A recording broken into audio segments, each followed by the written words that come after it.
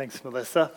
Well, hopefully you've kept 2 Timothy still open in front of you. If you haven't done so, please turn back open to that. And if you need another hint in the Pew Bible or the Church Bible, it is page 1196, 2 Timothy chapter 3, verses 1 to 9. Well, we live in a world of warning labels, don't we? Everywhere we look, we find them, so much so that at times they've tended to have the opposite impact. And some experts have concluded that we have become guilty of over-warning people of potential risk, with the result that such risks go ignored. I don't know about you, but when I am warned that the contents of my takeaway coffee cup may be hot, my response is to think I should hope so. I would actually be upset if it wasn't hot. Or products that are marketed to help us sleep, warning us that they may cause drowsiness. Go figure. A city in the U.S., this is my favorite, posted a sign warning that touching wires that powered the tram caused death. It would also lead to a $200 fine. So while these warnings seem ridiculous to us, and many of them are, aren't they? The effect can be that we fail to see and appreciate genuine dangers and threats that really do exist. And that is something to consider as we turn to the passage of Scripture we'll be considering tonight in the 3rd chapter of 2 Timothy, what Melissa read for us. And we're continuing the conversation of guarding the gospel against false teachers. And Paul doesn't want Timothy to be naive in his expectations regarding the threat of these false teachers who would distort and corrupt the gospel message. And in this passage, we'll be presented with a warning as well as a window. See, there's a warning about a terrible trend that will characterize a period called the last days. And there is a window into how that was being expressed in the sinful activities of these false teachers who were corrupting the gospel for self-serving ends. And so we're going to consider that warning first. If we notice what Paul's words are, a bit of a foreboding tone in that first verse, isn't it? When he says, "But mark this, there will be terrible times in the last days." Now that doesn't sound good, does it? Doesn't sound particularly encouraging, but what does he mean? What are these last days of which he's speaking? Is he referring to something in his own time or far into the future from his time or from our own? What are these last days in relation to you and me? Are they happening now? Are we in them now? Is the end here? Is it near? Is it somewhere far out into the distant future? And for insight, I would suggest that we look to the book of Hebrews, which begins with these words. Hebrews chapter 1, verses 1 and the beginning part of verse 2, where the writer of Hebrews says this: "In the past, God spoke to our ancestors through the prophets, at many times and in various ways, but in these last days he has spoken to us by his Son." Did you catch the expression? The last days has correlation to the coming of Jesus Christ and the kingdom of God. The Old Testament prophets painted a picture of the last days with God's righteous rule, his kingdom coming on earth, a time of blessing, a time of renewal, but also one of judgment for the ungodly and vindication for God's people. And the arrival of its king, Jesus, meant that this final chapter had begun.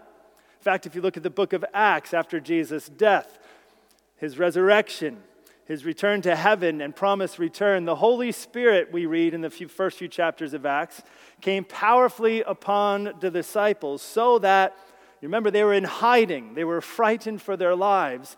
And when the Spirit came upon them, they went out in boldness, declaring the wonders of God.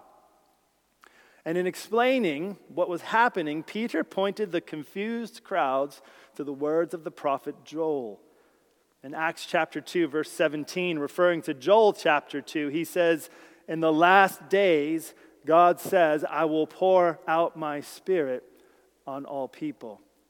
So from its inception, the church, we have been living in the last days and shall continue to do so until he returns. We're in the final chapter, and the pages are continuing to turn to its ultimate conclusion. So, yes, we are in the last days, and yes, there is an element yet future to come. But what relevance did this have for Timothy in light of the false teachers Paul is warning him against? And as we read on, we'll see that the warning he gives portrays this intensifying pressure, this trend that will characterize the last days, which Paul expresses in the form of what is sometimes called a vice list. Now look at what it says as we come to chapter 3, verse 2. People will be lovers of themselves, lovers of money, boastful, proud, abusive, disobedient to their parents, ungrateful, unholy, without love, unforgiving, slanderous, without self-control, brutal, not lovers of the good, treacherous, rash, conceited, lovers of pleasure rather than lovers of God, having a form of godliness but denying its power. This list is a representative catalog, if you will, of attitudes and behaviors that in Paul's thought processes captures the essence of this expression, terrible times. And it's particularly how this relates to these false teachers. So it's not an exhaustive list, it's a representative list. And it shows some structure and some relationship between its elements, but in other ways, you can almost see Paul walking around, rattling these things off as they come to mind of what it looks like. And did you notice a recurring theme or expression in all the items that were found there? Because interwoven in all these examples is misplaced loves. Beginning with people being lovers of themselves and ending being lovers of pleasure rather than lovers of God. And it may be helpful to keep in mind that Paul's list is not meant to only to be a reflection of society at large, but it is also an indictment of the false teachers present in the church where Timothy was. And it is a warning of what a corruption of the gospel leads to. So this list is somewhat tailored to the need that Timothy had and targets the particular evils associated with the false teachers, of Timothy's time. And so atop the list, we find lovers of self. And if you think through the teachings of Jesus, the polar opposite of Jesus' call for those who would follow him, even recently as we consider them in the Gospel of Mark, whoever would come after me must what? Deny themselves and take up their cross. When asked, what are the greatest commandments? To love the Lord your God with all your heart, to love him supremely. And so self-love is atop this list. And the expression self-love finds its expression in the love of money, which is the next one that follows, which history demonstrates, doesn't it, to be the near constant companion of false teaching. But what of the rest of the list? What qualities do we find there? I'm going to try to group them into some semblance of order here, but arrogance, if you go through the list, seems to capture the idea associated with several of the items listed. Notice he says boastful and proud, connected closely. And later we find that there's conceit. So all these things are an angle or a variation of this idea of arrogance. And false teaching feeds human arrogance rather than promoting proper humility before God. Notice that song we sang, these great gospel songs we sang. Then I shall bow in humble adoration. A true understanding of the gospel, a true understanding of what it does, produces humility in our hearts, not conceit, not arrogance, not boastfulness.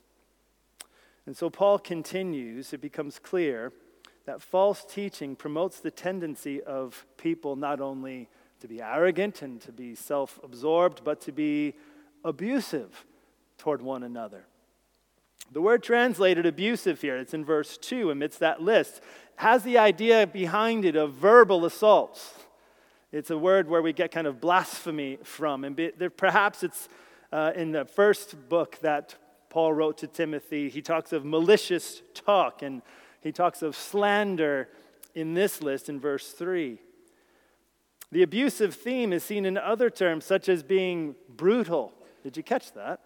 which stands in stark contrast when you think of an elder. If you go back to 1 Timothy and look at the qualifications of an elder, it says, not violent, but gentle. Again, in that first letter. Abusiveness, again, is seen in being treacherous and rash and implies a complete lack of limits in the pursuit of something. One Bible commentator characterizes these qualities together as someone who stops at nothing to gain his or her ends. So arrogance, abusiveness. Perhaps a third theme in this list could be put forward simply as absence. The absence of things that should be present but are not. And there's a number of them here. But the next item may seem out of place to us. Perhaps some of the younger members of the audience perked up. Why the emphasis on disobedience to parents when drawing attention to these false teachers? And perhaps it captures a tendency of false teaching to sabotage the relationship to authority and disrupt the healthy functioning of it, particularly in the family and society. The number of times I have seen false teachers or cults disrupt the natural relationships of families and seek to reorder them. Again, a recurring theme. And it highlights an absence of appropriate respect, disobedience to parents. But the list goes on with more serious negatives or statements of something that is missing, that should be present. Did you catch them? Ungrateful, unholy, without love or unloving, unforgiving, moving forward a little without self-control. And again, these words just kind of flow in rapid succession. It's almost like it's just a stream of consciousness for him as he's reflecting in his mind of what does it look like when we lose the gospel and people act in these categories. Arrogance, abusiveness, and the absence of things that show up. Things that should be present. And they decry a general and pervasive absence of things like thankfulness, just moral decency. That's the idea behind holiness. Moral decency and limits to our behavior. Common human affection and consideration. Society gets more and more brutal. Willingness to be reconciled with others. This is not a flattering list. And while we may be comfortable in having it spotlight the thoughts and actions of others, we would likely bristle a little bit to think of any of it applying to us. But if we are honest with ourselves, we would have to own that we are prone to self-love and seek pleasure above love and devotion to God. It's what is at the core of our sin, and it is why we so desperately need what Paul is trying to tell Timothy to guard. It is why we so desperately need the gospel.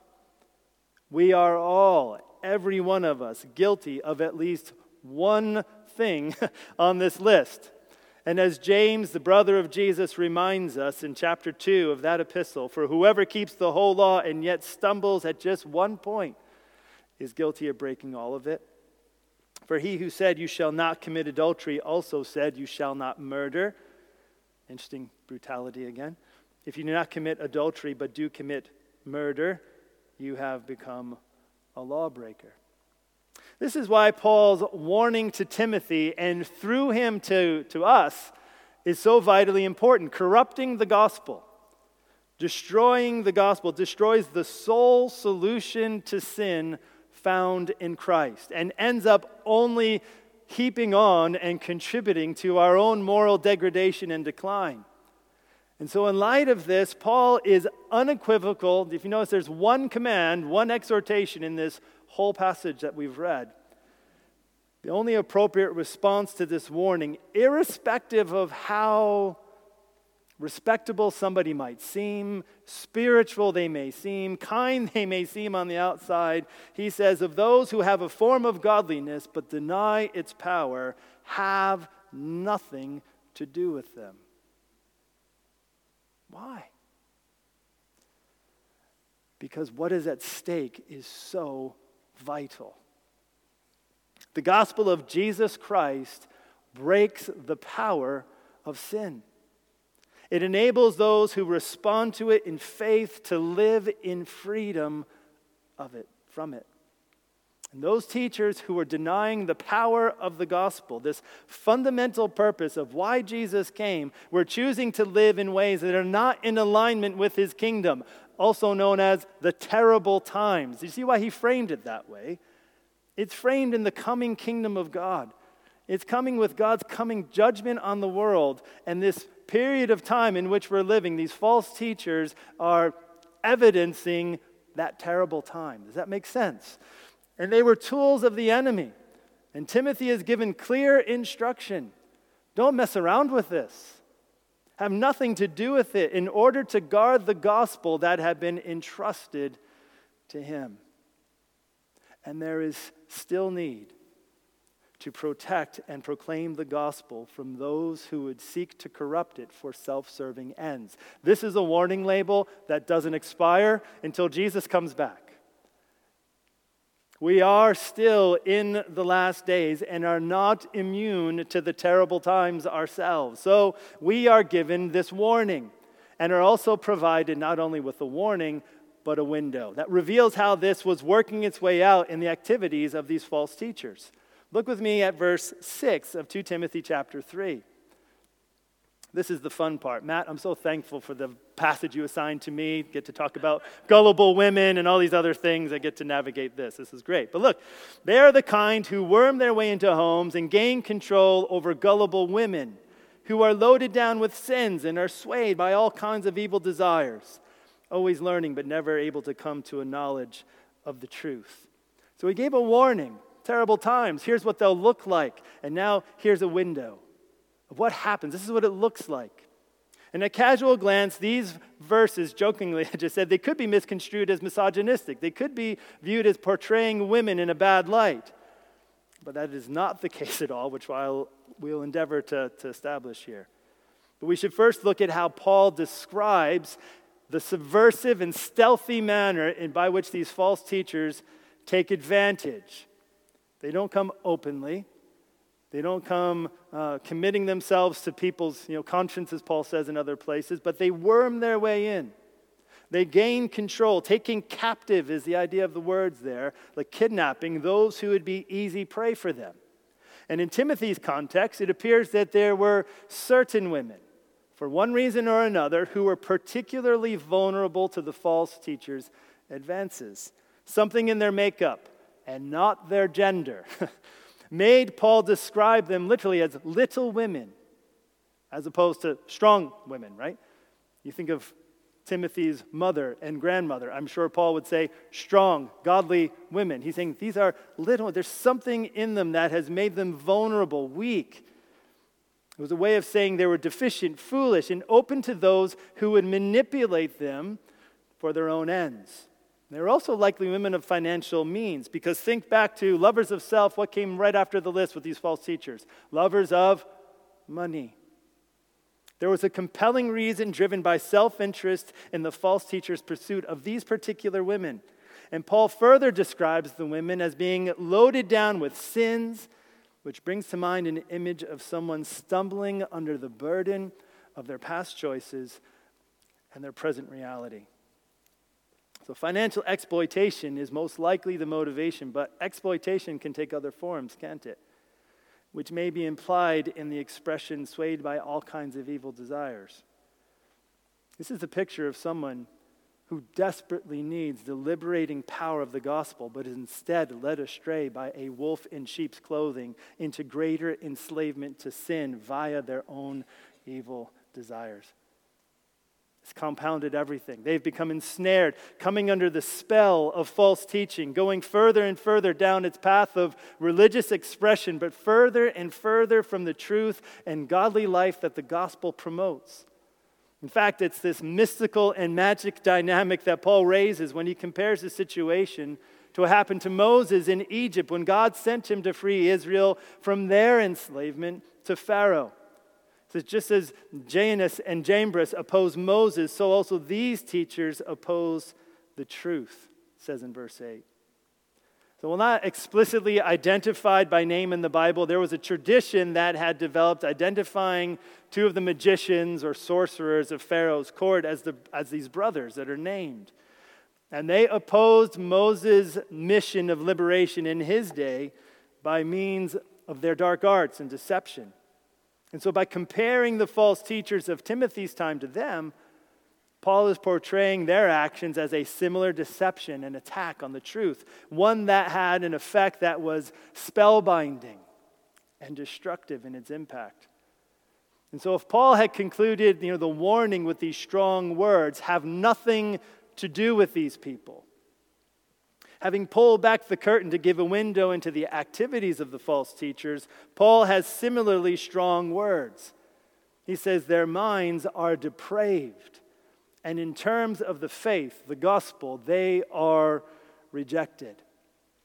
Now, if you were with us last week, you may remember the charge Paul gave to Timothy regarding the gospel in 2 Timothy 2, verse 15. I remember this verse well because where I studied at Moody Bible Institute in Chicago, there is a stained glass window when you arrive as a student with this verse on it. As you come to study God's word, it says, "Do your best to present yourself to God as one approved, a worker who does not need to be ashamed and who correctly handles the word of truth."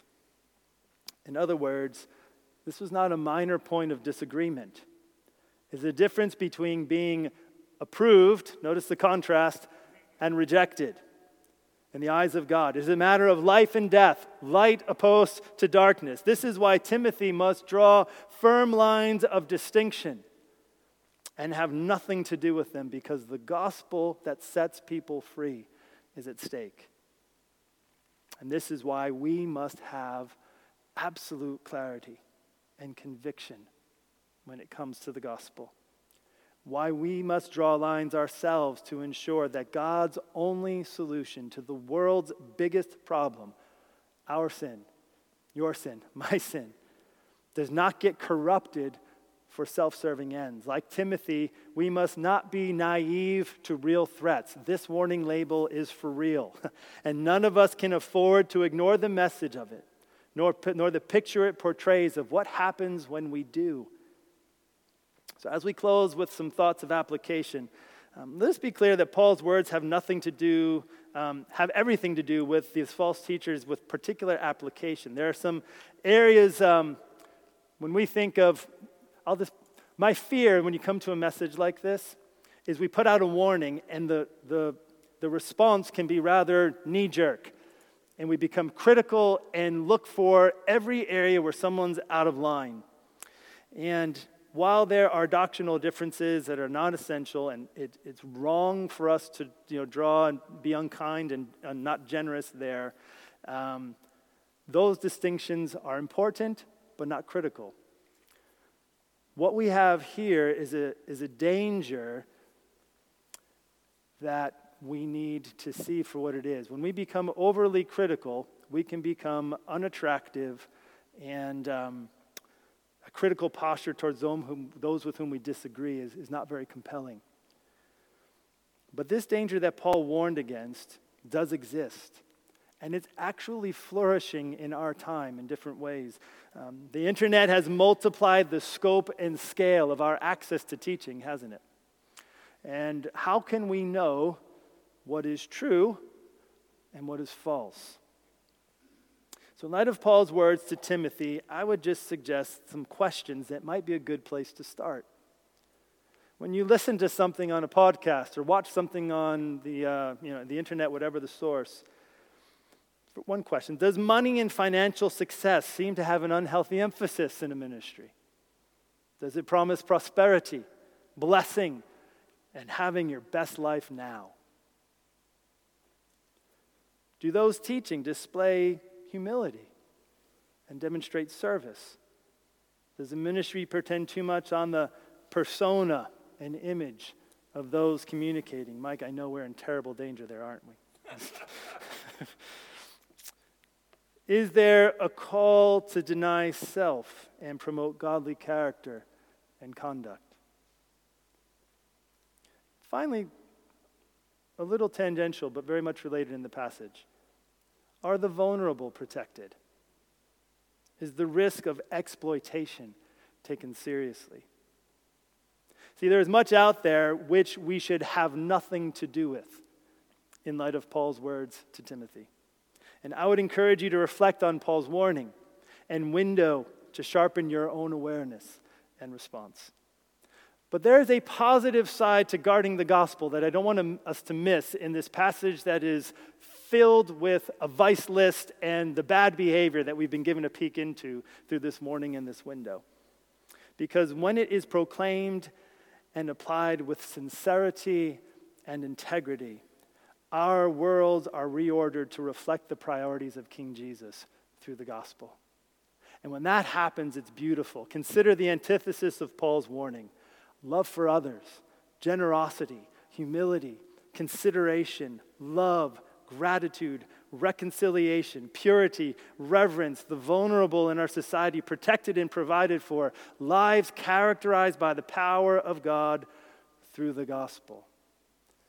That's why this is so vital. Throughout the last days, things like this have stood in sharp contrast to the terrible times described by Paul. And they are a sample of life in God's kingdom when it comes in its fullness. They're a little foretaste of it, and their presence in our lives are a signpost directing others to the source. When the gospel is lived out among us in this way, it is compelling. It is the only good news this world needs. The good news concerning Jesus has the power to make this happen in people's lives. And something that powerful and precious is worth protecting, and it's worth proclaiming. Let's pray. Lord, we are so thankful for the gospel. We echo the words of the Apostle Paul, who said, "I'm not ashamed of the gospel. It is the power of God unto salvation for all who believe." We think of Titus, where he says that the grace of God has appeared to all men, that teaches us to say no to ungodliness, to live upright, holy lives in this generation. Lord, thank you for this warning and for this window. And I pray that you would help our hearts and our minds to absorb, and that your word would be planted deep within us. You'd help us as we finish our time tonight and as we go off into our week to reflect upon it, to muse over it, to invite your Holy Spirit to have his transforming power released in our lives as we seek to live in line with the kingdom of Jesus. Lord, we take this warning seriously that we are in the last days and will continue to be there until you return, Lord Jesus. And in these terrible times, may they also be the best of times as people respond to you through the gospel message. As lives are changed, as homes are healed, as marriages are brought back together, as addictions can be broken, and people find freedom and forgiveness. That's only found in the gospel. That is a precious gift.